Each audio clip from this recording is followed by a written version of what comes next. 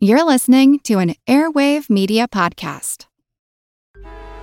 Traffic jams, tailgating, pile-ups. Ugh, the joys of driving. How could it get worse? The federal government wants to have a say in what you drive. That's right. The Biden administration's EPA is pushing mandates that would ban 2 out of every 3 vehicles on the road today. Don't let Washington become your backseat driver. Protect the freedom of driving your way. Visit EnergyCitizens.org. Paid for by the American Petroleum Institute. My name is Greg Jackson. I'm a PhD-holding historian, a professor, and the creator of History That Doesn't Suck, a podcast that makes legit, seriously researched American history come to life through entertaining stories. Join me for a chronological telling of the United States story, from the Revolution to fractious Civil War, tenacious inventors, brave reformers, and more. With more than 100 episodes, you can already binge listen your way from 1776 to the early 20th century. Listen to History That Doesn't Suck on Spotify.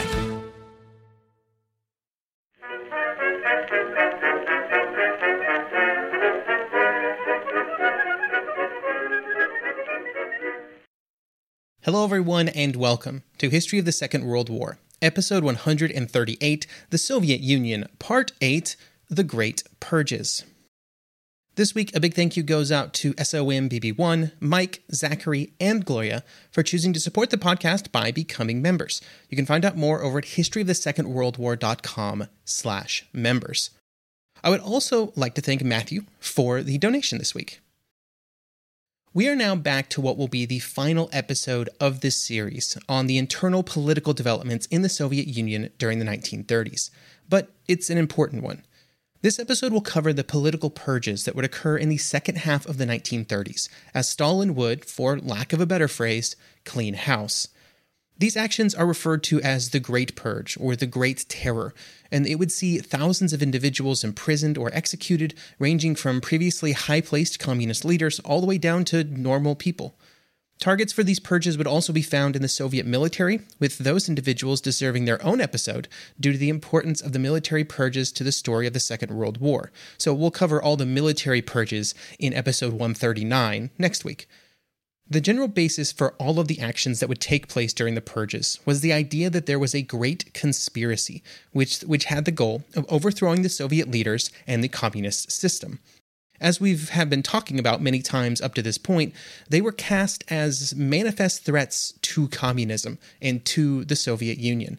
When cast in this light, all of the actions of those who were purged were escalated to treason, and the punishment was frequently execution. The conduit for the actions of the purges would be the NKVD, or the People's Commissariat for Internal Affairs, with the NKVD's actions during the purges making them one of the most feared groups within the Soviet Union. While the purges would begin later in the 1930s, one of the important steps on the way to the purge would be the Ryutin Affair, which was named after Martin Ryutin, a Moscow Party official during the early 1930s. In March 1932, Ryutin would publish a document titled Stalin and the Crisis of the Proletarian Dictatorship, and it discussed at length the problems that Stalin was causing and that he had to be dealt with personally if the revolution was to continue. Here's a small quote. Quote, "The elimination of Stalin and his clique via the normal democratic means guaranteed by the rules of the party and the Soviet Constitution is completely impossible. The party has 2 choices: to continue meekly to endure the mockery of Leninism, terror, and to wait calmly for the final collapse of the proletarian dictatorship, or to eliminate this clique by force and save the cause of communism." End quote. As you can see, the document was not pulling any punches, and it was 194 pages in length, so it had a lot of punches to throw. A copy of this document made its way into Stalin's hands, and he was, believe it or not exactly thrilled with its contents. But the document itself would not precipitate the purges, but it would be used as a key piece of evidence in almost all of the major public show trials of the purge years. It would be called a treasonous document, and those who could be associated with it in any way were tried and convicted of that treason. To be fair to Stalin and his supporters, it was a treasonous document if you considered action against Stalin to be treason. It called for Stalin to be physically removed. Violence would be necessary. But, and this was the key point of many moments in many actions between the revolution and the Purges, both sides felt that they were protecting the revolution, and so that violence was necessary. Stalin, at least publicly, proclaimed and built support around the idea that he was protecting the revolution, protecting communism from the treasonous right deviationists, the fascists, and the capitalists. The Ryutin text and those that opposed Stalin believed that his policies had strayed from the path of communism and towards the things that Stalin himself claimed to be defending against. It just so happened that Stalin was better at consolidating and using power, which allowed him to consolidate his power during the late 1920s, and then in the late 1930s, he would use that power to begin an outburst of violence against those he claimed were threats to the revolution. While the Ryutin text would be a foundational text used to facilitate the actions of the Purges, the moment that would begin the Purges would not occur until December 1st, 1934, when Sergei Kirov was killed. Kirov had been a close associate of Stalin and had been used as Stalin's guy in Leningrad, who had taken over the Leningrad Party apparatus to push Zinoviev out of his position of power in Leningrad. Over the years that he was in charge of the Leningrad Party, Kirov would be a generally popular party leader. He's even known to have refused a few of Stalin's orders from time to time, which is somewhat remarkable due to how that ended up for many people. But there's no real evidence that he was anything other than a loyal follower of Stalin. Although rumors of him being an anti-Stalin conspirator do linger out there, there's not a lot of proof of that. But then he was killed, and how his death was discussed made his death very important. It was a great display of Stalin and his supporters taking a kind of an unrelated event and expertly spinning it to their needs.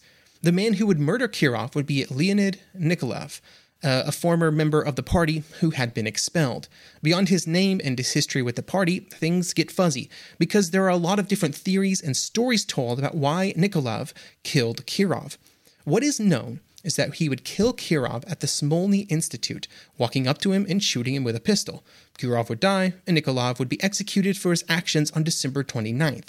And that is, in many ways, where the firm information about the assassination ends.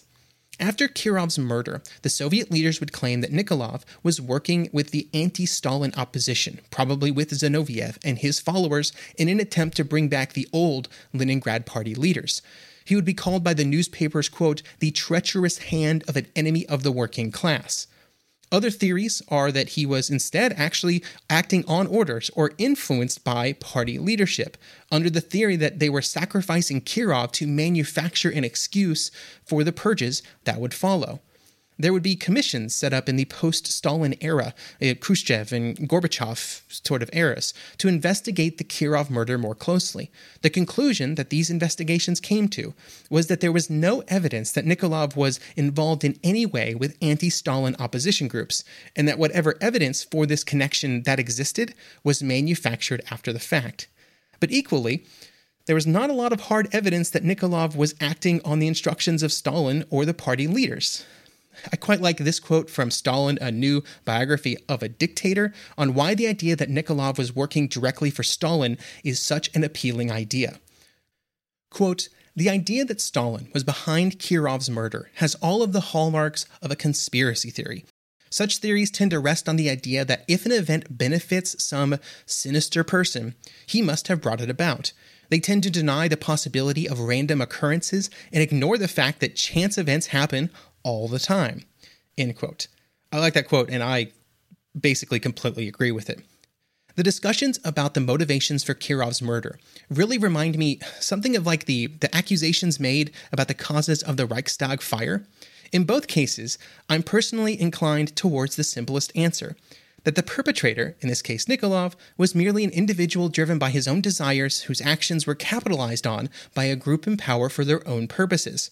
Also, as with the Reichstag fire, after December 1st, 1934, the exact truth of why Kirov was killed didn't really matter at all.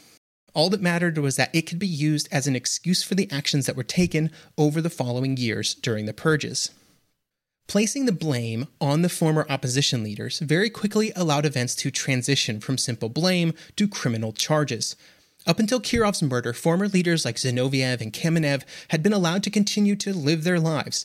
They had been stripped of their positions of power within the Communist Party, but they were still party members, often considered to be in good standing, and were able to hold lesser positions of leadership. They also still had their own supporters within the party, with patronage and support networks that dated back to the revolution or even before. But with these same individuals being blamed for the murder of Kirov, this was all about to change. Suddenly, they were classified as enemies and anti-communist rebels. Because of this, they had to be arrested, and they would have to be tried and convicted, not in private, but instead in a series of show trials with the goal of making it clear, publicly clear, that they had been working against Stalin, and more importantly, they had been working against the future of the Soviet Union. The show trials were not really trials. They were media events staged for the purposes of propaganda. And it would not just be Zinoviev and Kamenev who were sentenced as part of these events, but instead dozens of other individuals who had previously been identified for their actions or their words as anti-Stalinist agitators. The first of these trials would be held in late 1934 and then into early 1935.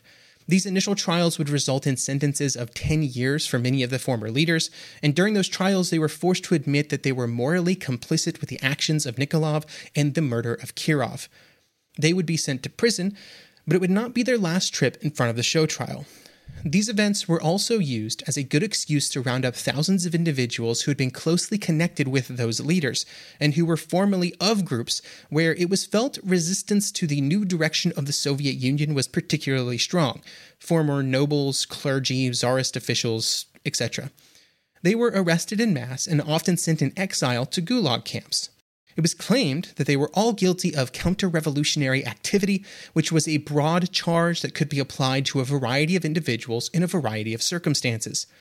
Months later, in August 1936, Zinoviev and Kamenev and other former leaders would find themselves in another show trial. During this trial, after months of imprisonments, they would tell the story that they were expected to tell. Not only had they been personally involved with Kirov's murder, they were working with Trotsky. They said they'd met Trotsky in Berlin in 1932, and the plan was for Kirov to be the first assassination before there were other attempts made on other Soviet leaders. There is no hard evidence. There was no hard evidence of any of this. But Zinoviev, Kamenev, and others would produce quotes from memory from letters with Trotsky as proof of what had happened. The letters were not presented. The general theory of the trials is that the most important thing was the confession of the accused. If they confessed, they were guilty. Simple as that. This did, of course, ignore the fact that confessions can be suggested with varying degrees of force to those who were imprisoned for long periods. The deal that had been struck before the confession was that those accused would confess to their involvement, say the things they were told to say, and in exchange, they would not be killed. The arrangement would be confirmed by Soviet investigations in the last years of the Soviet Union that this agreement had been made. And so the accused said what they were told to say, but then instead of not being killed, they would instead be executed just a few days later. Once the confessions of the initial set of former leaders had been publicly made, the floodgates could open under the theory that the anti-communist contagion, originating in Trotsky, transmitted through Zinoviev, Kamenev, and their associates, had infected many others. In January 1937, the second major show trial was held, with a particular focus on economic and industrial leaders. The charge against them was purposeful sabotage of the Soviet economy, which had resulted in the failure to meet the goals of the 5-year plans. That sabotage was, of course, rooted in their counter-revolutionary ideas. The third show trial would involve Bukharin, Rykov, and others, against the charge being counter-revolutionary agitation due to their former connections with men like Zinoviev and Kamenev, with Bukharin having been initially removed from the Politburo for illicitly meeting with a disgraced Kamenev several years before. With former leaders being tried and executed or exiled, a new set of party leaders would emerge, men like Nikita Khrushchev and Andrei Izhanov, who would support and help facilitate the purges, and Nikolai Yezhov, who would take over at the head of the NKVD. He would replace Yagoda, who had previously led the NKVD from 1934 to 1936, but who would find himself on the wrong end of one of the purges under the accusation that he had obstructed efforts by others to properly purge the Leningrad Party. Yezhov would also not last very long in his position for roughly the same reason.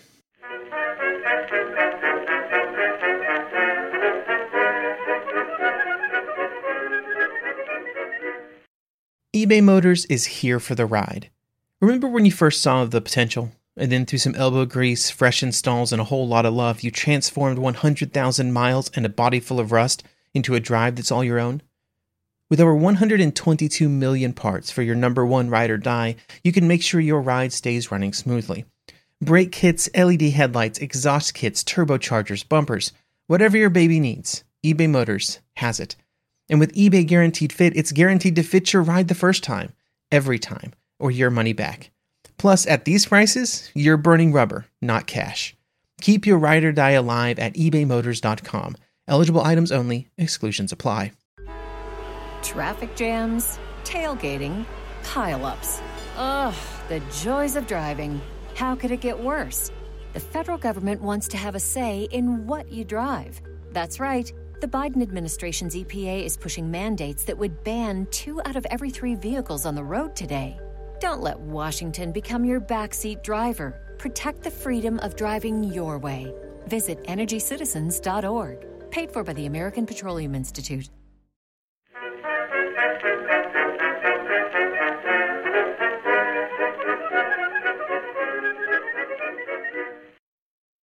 While the most famous result of the Purges would be the show trials, the effects of the Purges were far more widespread. Throughout 1937, the number of individuals targeted by the purge continued to grow. At the start, it numbered at maximum a few tens of thousands, and the party was purged of those who were in any way connected with the former opposition, or were just unlucky. But in August 1937, the number of those who were targeted greatly expanded outside of just party officials, transitioning a party purge into what is often called the Great Terror. The root of this expansion was an NKVD Order 447, which was approved by the Politburo in July 1937. It introduced new target lists and placed expectations on different regions to find and convict a certain number of individuals to be either killed or imprisoned. The list of targets included the kulaks, with the expanded definition of what that meant, along with whole groups of individuals who had done certain things in the pre-revolutionary years. Former Tsarist officials, former members of the white groups from the Civil War, former communists or Bolsheviks who had fallen out of favor for criticizing the actions of Stalin's and other leaders, people who were already imprisoned for previous activities, even those that had been formerly released. You could also be targeted based simply on your ethnicity, with many ethnic groups being targeted: Poles, Germans, Romanians, Latvians, Estonians, Finns, Greeks, Afghans, Iranians, Chinese, Bulgarians, Macedonians, and other groups. Regardless of why a specific individual found themselves as a target of the purge, the accusation was largely the same, being an anti-Soviet and counter-revolutionary threat. The exact number of individuals who were arrested during the first year of the purge is unknown, but the best number may be around 1.6 million people and 700,000 executed. I would just caution by saying you can find a wide variance on these numbers, but those two numbers kind of are in the middle of what you'll find out there. And it also continued, though at a lesser scale, throughout late 1938 and into early 1939. Throughout this entire time period, it can be difficult to fully know what an average individual living in the Soviet Union thought about what was happening. But it's worth noting that there were many accounts from this time period that show that many individuals did really believe that those who were being arrested, even those that they might know, were guilty of being enemies of the revolution and actively working against the Soviet Union. Others, even if they were concerned that innocent people were being convicted during this time period, often believed that the number of truly innocent people caught up in the purges was small, or that at some level the actions, were still a net positive. Lev Kopelev, who saw the purges firsthand and lived in the Soviet Union during this time, would later write, quote, "I convinced myself and others that the main thing had remained unchanged, that all our ills, malefactions, and falsehoods were inevitable but temporary afflictions in our overall healthy society. In freeing ourselves from barbarity, we were forced to resort to barbaric methods, and in repulsing cruel and crafty foes, we could not do that without cruelty and craftiness." End quote. The generally held belief in modern times is that the purges and the terror were not based on any real evidence of a grand conspiracy against the Soviet leadership, And because of the very divisive opinions on Stalin held by various groups, there's also very different opinions held on Stalin's role in the Purges and the actions of the NKVD during the terror period from 1937 to 1939. What is certain is that Stalin knew about what was happening. He received very frequent updates on events, arrests, executions. He would also set the course of the Purges, signing many of the documents that would make it happen. Stalin would also play a role in what evidence should be fabricated against the former communist leaders during the show trials, and then also against other party leaders over the following years. In several cases, all that was needed for someone to be purged was Stalin's belief that they were guilty. If he believed you were guilty, then you were guilty. And the weapon used to prove that guilt would be the NKVD. I think an important detail is that Stalin was not just giving high-level directions during this time. He was often involved in the minutest of details of the purges, signing lists of individuals who would be imprisoned or executed, and making decisions about which of those actions should be taken against which particular individuals. But also, he was not involved in every single decision. There were so many lists, so many groups targeted by others in the party leadership or by local party officials. In those cases, Stalin set the stage, and those who supported him sort of ran with his intentions. The person who ran with those intentions the most was Yezhov, who would be even more involved in the exact details of how the purge was executed.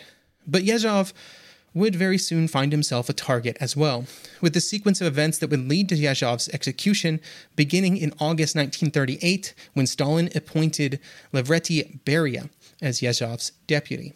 In October, those loyal to Yezhov were arrested, and they were forced to confess that Yezhov was leading a counter-revolutionary group within the NKVD. Yezhov would then be arrested and executed, just like Yagoda before him. No one but Stalin was truly safe from the purges. It's kind of the lesson from Yezhov here. And that included the Red Army, who would find itself a target of particular focus during the purges, which we will cover next episode.